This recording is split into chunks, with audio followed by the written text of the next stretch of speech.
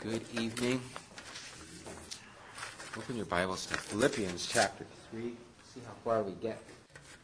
Philippians chapter 3. Let's read the first few verses. Finally, my brothers, rejoice in the Lord. It is no trouble for me to write the same things to you again, and it is a safeguard for you. Watch out for those dogs, those men who do evil, those mutilators of the flesh. For it is we who are the circumcision, we who worship by the Spirit of God, who glory in Christ Jesus, and who put no confidence in the flesh.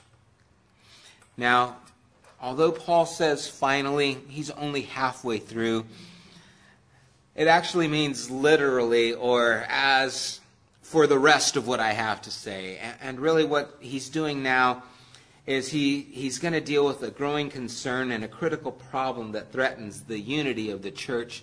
And he wants to focus these things. It's interesting that before he starts to address these powerful things, he starts with rejoice in the Lord.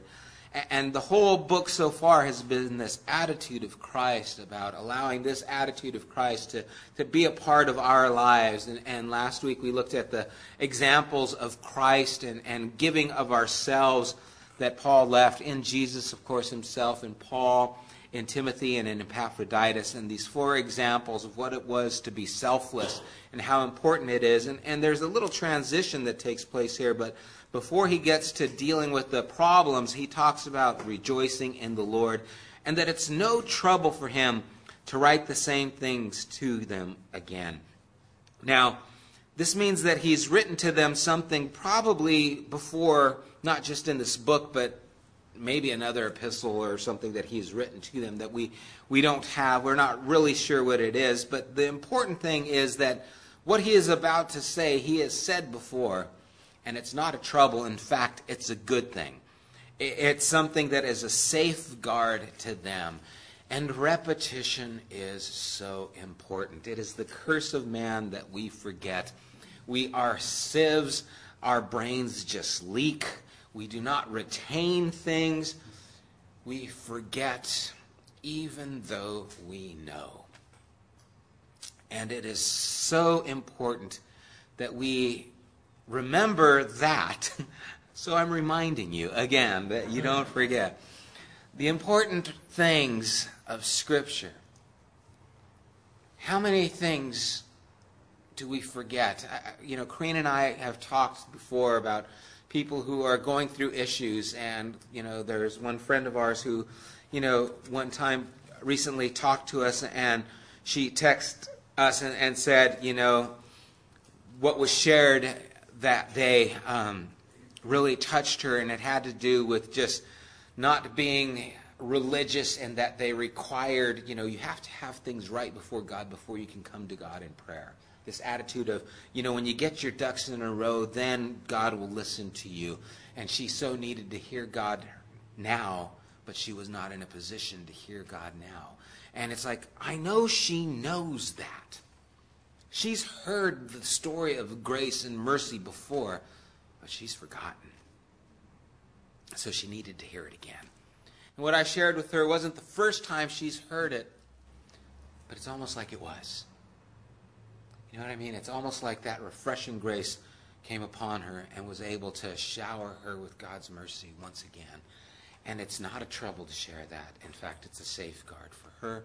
And it's not a trouble to hear the Scriptures over and over again. That's why we gather regularly. That's why we're told in Hebrews not to neglect gathering together as the manner of some is. That we need this constant reminder.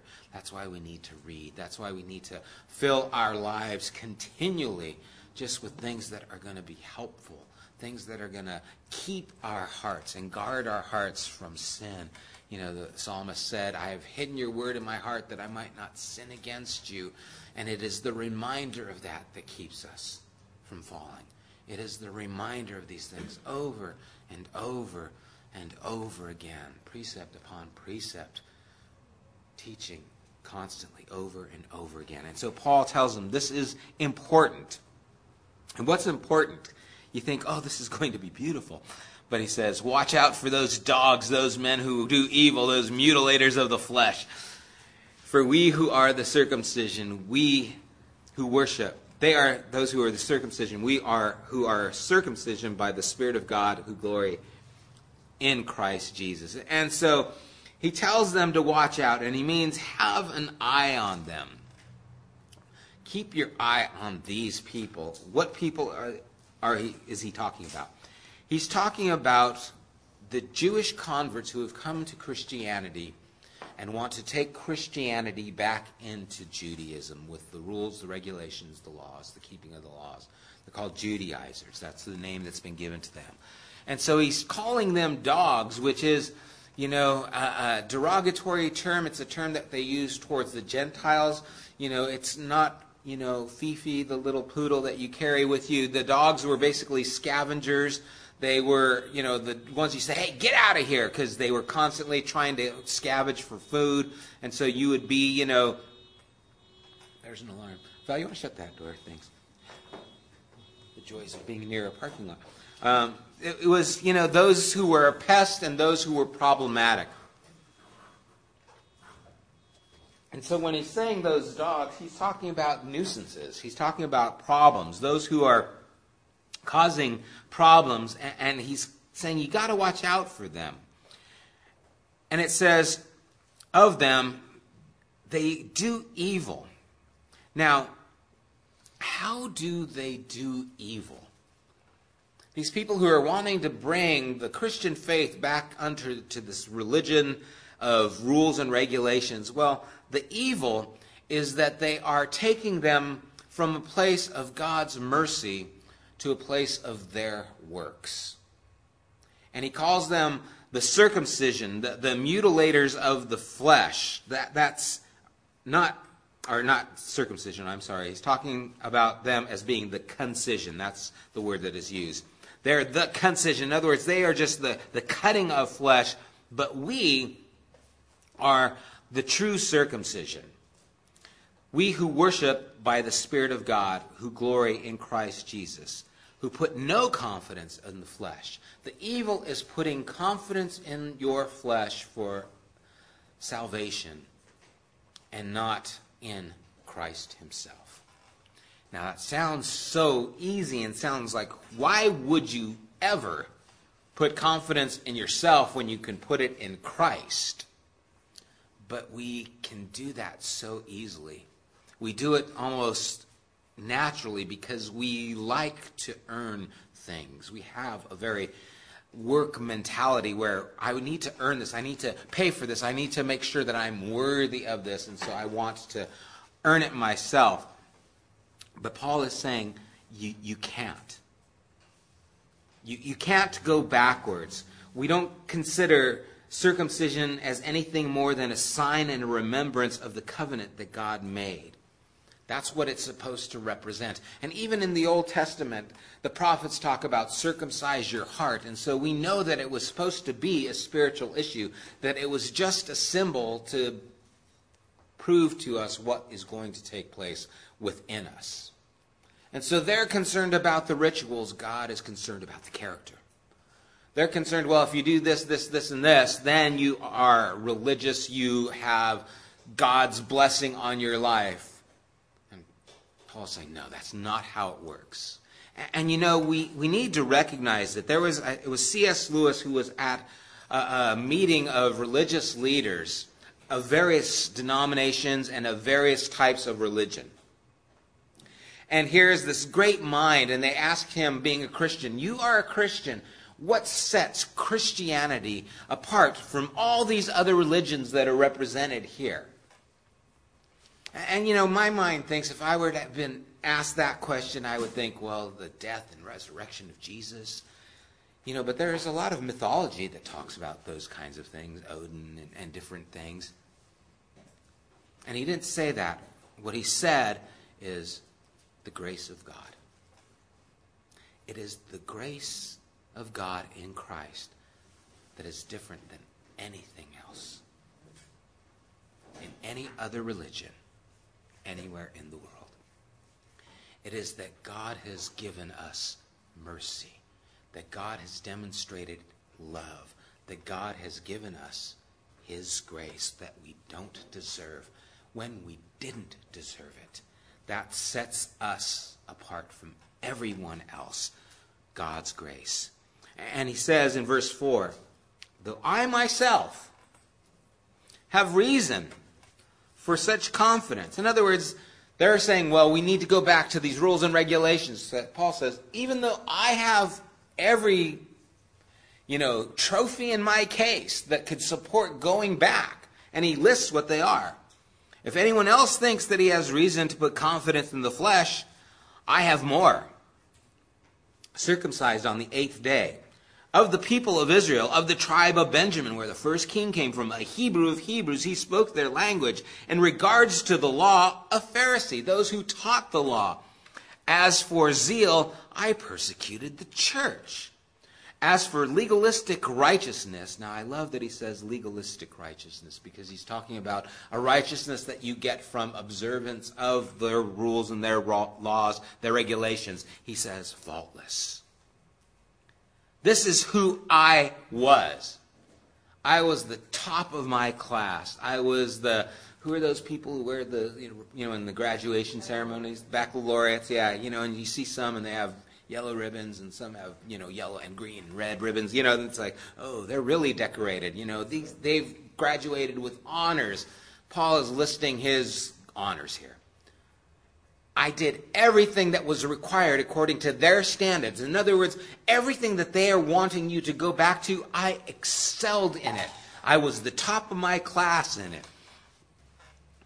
I achieved the highest standard in that regard. That's who I was. And what does he say? After he just kind of gives this idea of all that he has done and all that he achieved, he goes on and he says, but whatever was to my profit, I now consider a loss for the sake of Christ. Everything that I had worked so hard my entire life for, everything that I had as a plus in my life, all the things that were to my favor, the things that gave me status in the people's eyes, the things that promoted me, that gave me that recognition. People would see me and say, there is Paul the Pharisee. He is a righteous man. He observes the law. He is zealous for God. He is at the top of his class. Everything that he could profit from, he says, I'll give it away. Everything that was put into my bank account by this means of receiving the honors through this regulation, I take it out of my bank and consider it a loss. Why? For the sake of Christ. And so now we get the focus. The subject here is Jesus. And he goes on and he says, what is more? In other words, this is what I've done, but even more than that. What is more? I consider everything a loss compared to the surpassing greatness of knowing Christ Jesus, my Lord. For whose sake I have lost all things, I consider them rubbish, that I may gain Christ. Now, one thing that was interesting in this passage, he says, what is more, I consider everything a loss compared to the surpassing greatness of knowing Christ. And I thought, I can't even say that. Surpassing. I have a cut on my lip. Surpassing. They're just going to make me talk funny. Surpassing greatness of knowing Christ. That word knowing. I thought, what is this word knowing? The surpassing greatness of knowing Christ. And you expect it to be this lofty, experiential word, but it's not. The word is gnosis. It has to do with just head knowledge. Learning. Kind of book smart. Just having this understanding of Christ. And I thought about that, and it's like, wow, that's kind of let me down. I was expecting it to, be something more. I wanted, but really, it is more. See, because all the things that I had that were a benefit to me, I give them up, count them as loss compared to the surpassing greatness of just this understanding about Christ Jesus, my Lord. Just knowing who he is, the understanding of the reality of who Jesus is worth more than everything that was beneficial to me before. In fact, he says, for whose sake I have lost all things and consider them rubbish. And rubbish is a nice word. King James is more accurate in calling it dung. It's basically refuse. It's things that you would not touch again. That's the meaning. And so you look at this and you say, here is a man who has lived his entire life pursuing God, studying, disciplining his life to be accepted by God, being so religious, so recognized, excelling in all these areas. And what is it like to give your life devoted for something and to realize that you cannot achieve it? And then the understanding that Christ Jesus, what I was looking for, he is freely giving it to me. What I had struggled so hard and could never achieve, I found out that God was actually pursuing me. I was pursuing God. I was trying to please God, doing everything I could to reach him, to achieve this righteousness. And I couldn't. And then I found out that God was actually, by love, pursuing me to give me his righteousness. And just knowing that, said, I consider everything else just crap. That's what Paul said. I'm not just talking that way. It's not worth anything. And what a contrast. What a contrast this is. The idea that Jesus and his grace is extended for us. Nothing else is worth comparing if you could gain Christ. In verse 9 it says, and be found in him, not having a righteousness of my own that comes from the law, but that which is through faith in Christ. The righteousness that comes from God is by faith. It sounds like something out of Romans. You know, it's amazing. If you talk to some people, even some people who come to your door, you know, there are people, young men who will come to your door and they'll knock on your door and they're neat and clean and they have white shirts on and they arrive not by automobile, you know, and they knock on your door and you talk to them and they want to tell you about God and the truth of God. And if you were to ask them, can you know that you are right before God and will be in heaven? Can you know that? Can you be assured that you're going to be in heaven? They will tell you, well, no, I can't. You can't know that. If you ask a Muslim who's devout, who prays faithfully, who keeps their religion religiously, can you know that Allah is going to receive you and accept you into heaven? They'll say, no, I can't know that. And as good as these people are and how nice and clean and neat these young men are, you know, and you appreciate so much, you know, the good things about them, that they're saving on fossil fuel, you know, I mean, all the things that are a benefit to them. If you ask them, they say they can't know. And if you were to say, I can know. You see, the reason I can know is because your righteousness is about you. My righteousness is about him. You can never know if you've done enough, but I can know that he has done enough. And it is finished. And all that righteousness that you're working to try and to keep and earn and manifest and build into your account, it's not worth touching again compared to the righteousness that I have in Jesus.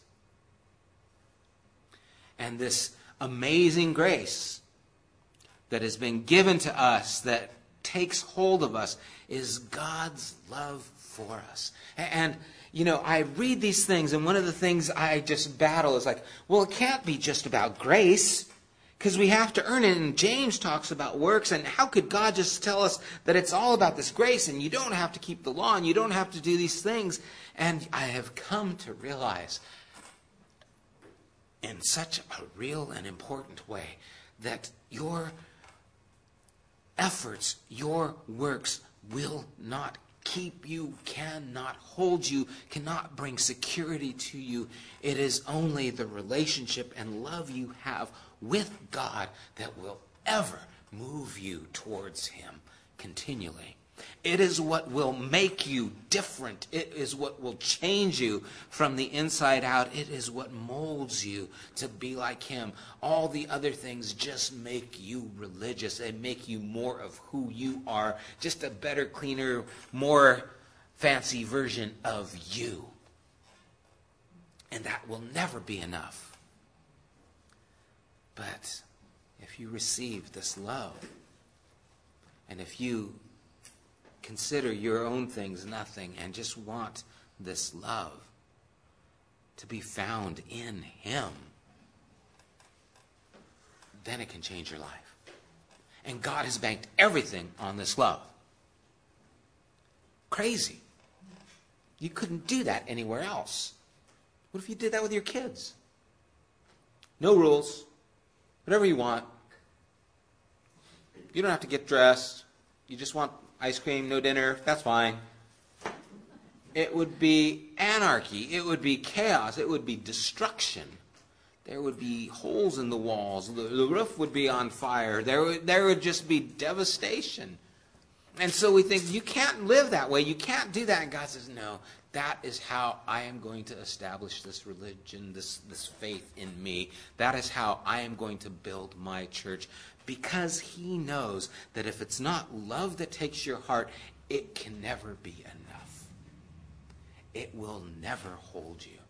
I've been sharing this a lot lately. You can know the right thing, but if you love the wrong thing, you will make the wrong decisions. And I see it over and over again in people's lives. Oh, I know it's right, but man, I really love this.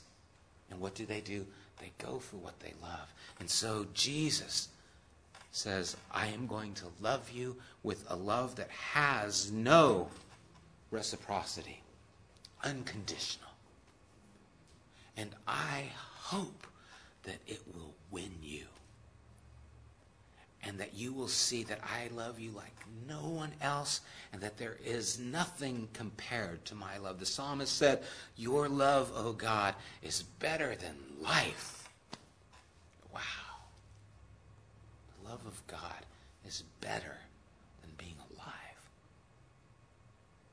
And if we could understand, embrace that, that is what will keep us. He goes on and he says in verse 10, I want to know Christ. And again, it's this idea of I want to capture all that he is, have an understanding of him, and the power of his resurrection, and the fellowship of sharing in his sufferings, being like him in his death, and so somehow to attain to the resurrection from the dead. I want to know him. In other words, my task now isn't to achieve these standards. My task now is all about Jesus. My focus is on him. He is the author. He is the perfecter of my faith. He is the one who I pursue. I want to know him. And he says the power of his resurrection. Now, when I think of power, I go atomic, okay? I go to, I want the kind of power that, calls fire down from heaven like Elijah. I want to be like Moses and be able to part the sea. Let's make it oceans. I want to go to Europe on dry land. That's what I think of power. I want something that is going to just be awesome and just empower. But I don't think that that's what Paul is talking about here. Contextually, what he's dealing with is who he is and the righteousness that comes. And you see, the most amazing power of God, the power of his resurrection, is that it is able to make me someone else. That I'm able to look in the mirror and say, God is changing me. That I actually want to be righteous. That I actually want his holiness to be a part of my life is not me, but is him. It is that power that I want in my life, the power that is able to change me and make me from being just Sam to being Sam, the child of God, to being Sam, a part of his church, to being Sam who is covered in his righteousness, to be someone who he is working on and in, and then to be able to see that power, that which I could not do myself. Can a leopard change his spots? No. People do not change. They don't. They just don't. And you guys know that's true, but something inside us says, oh God, I pray that that's not true. For myself and for other people. And this is what makes it not true. The power of resurrection to come into our life and change us. Because without this, guess what? People don't change. They don't. How can we be changed? The power of his resurrection in our lives, changing our lives. And after this power of resurrection, then we embrace the fellowship of sharing in his sufferings. And it's like, well, can I just have the other side? Can I just have the power of the resurrection? But the fellowship and sharing in his sufferings, it really has to do with being like Jesus. There is no way you can go through life and not deal with suffering. There is no way that you can love people and not deal with suffering. There is no way that you can care and not deal with suffering. I don't know how many times I get phone calls and the conversation is one that just grips your heart, that breaks your heart, and that causes you to fall to your knees and cry for these people and their situations. And when you see someone come up to you and their eyes are filled with tears and you know the stories of their life and you're thinking, oh gosh, what has happened? Oh no, what's going now? And I get phone calls and I see these names on my phone and it's like, oh gosh, what is this going to be about? Because I know what's going on and the conversation starts and I'm just involved in this suffering. Why? Because I now care about what happens to their lives. I now have this desire to be a part of the help in their lives. And so it's part of who we become. When we enjoy the power of his resurrections, we also share in his sufferings, becoming like him, even in his death. And part of that sufferings, too, is just dealing with our own nature, our own sin, I should say, because he's given us a new nature. Dealing with the things in our lives and having to put those things to death. There's a struggle there. There's a suffering of going through trials, temptations, allowing God to work in our lives, becoming like him in his death, and so somehow to attain to the resurrection from the dead. In other words, trying to get to this place where who I am becoming will finally be fulfilled. Waiting for that thing, that part. Poor thing's tired. He goes on in verse 12. Let's read. He says, not that I have already obtained all this, or have already been made perfect, but I press on to take hold of that which Christ Jesus took hold of me. Brothers, I do not consider myself yet to have taken hold of it, But one thing I do, forgetting what is behind and straining toward what is ahead. I press on toward the goal to win the prize for which God has called me heavenward in Christ Jesus. We need this focus. We need this mentality. We need this understanding because we recognize that this relationship that we have with God is not stagnant. It's not, okay, Jesus loves me. He gave his love for me. I have this grace. I don't have to do anything anymore. What would happen if you took your marriage or any relationship like that? I married Corrine. I said I do. Do you love me? Yeah, I said so 20-some years ago. Don't you remember? That's good.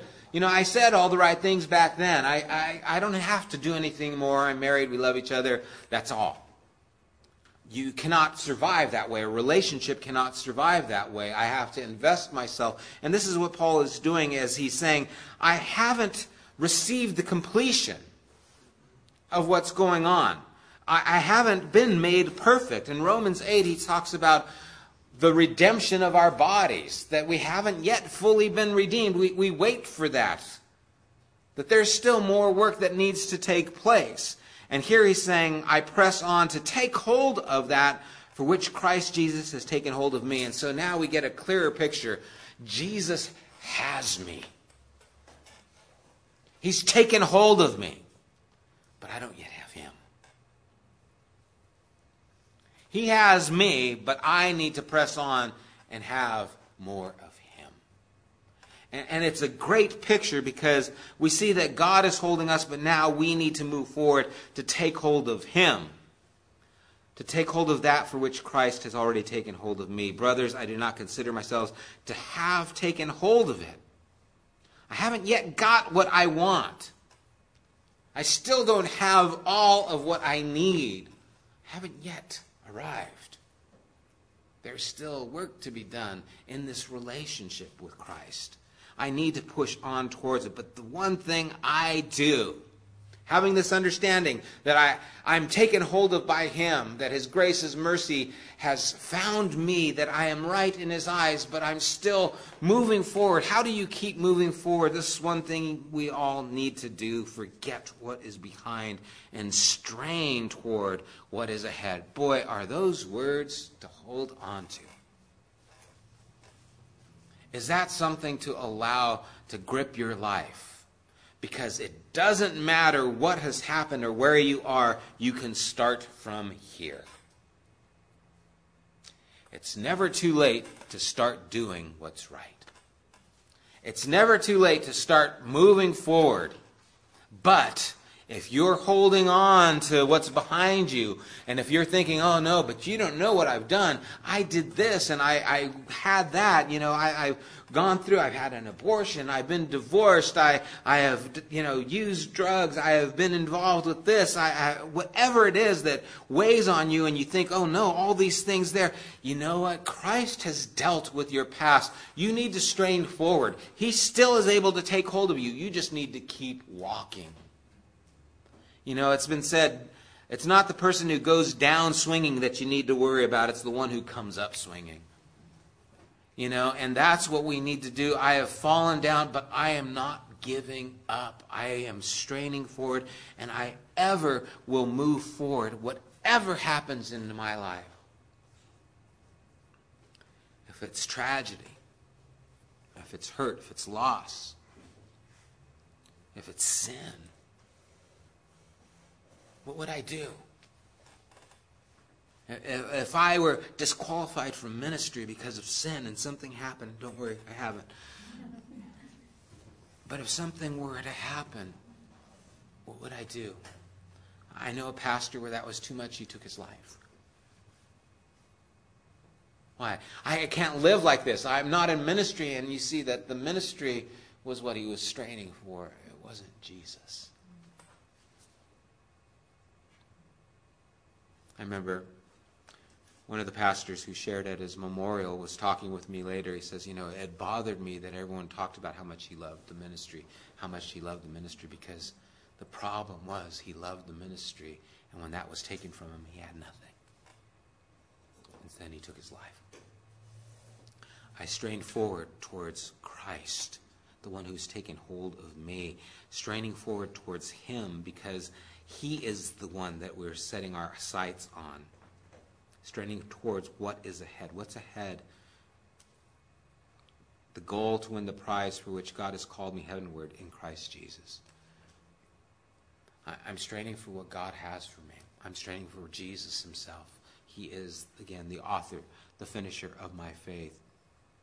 And so this is something that Paul had and envisioned, and it's something that we need to take to heart because we do stumble, we do struggle, we do get held back by the things in our past. We allow things, and it's not just, sin. It is oftentimes, it could be family, it could be children, it could be careers, it could be so many things that we kind of don't want to let go of.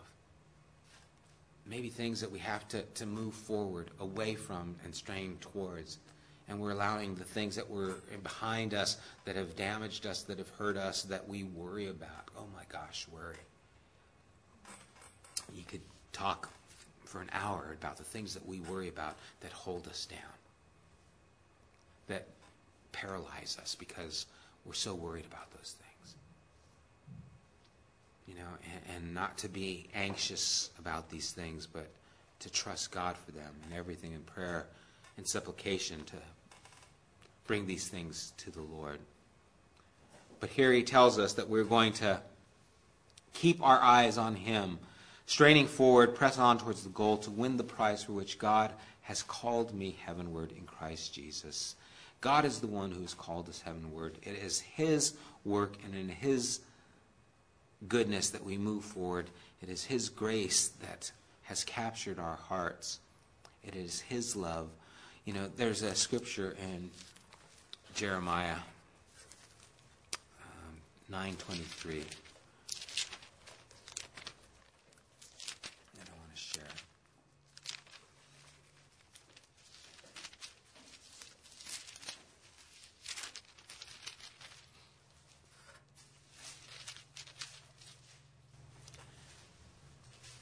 It says, "This is what the Lord says, let not the wise man boast of his wisdom, or the strong man boast of his strength, or the rich man boast of his riches. But let him who boasts boast about this, that he understands and knows me, that I am the Lord who exercises kindness, justice, and righteousness on the earth. For in these I delight, declares the Lord." Isn't that beautiful? You want to boast about something?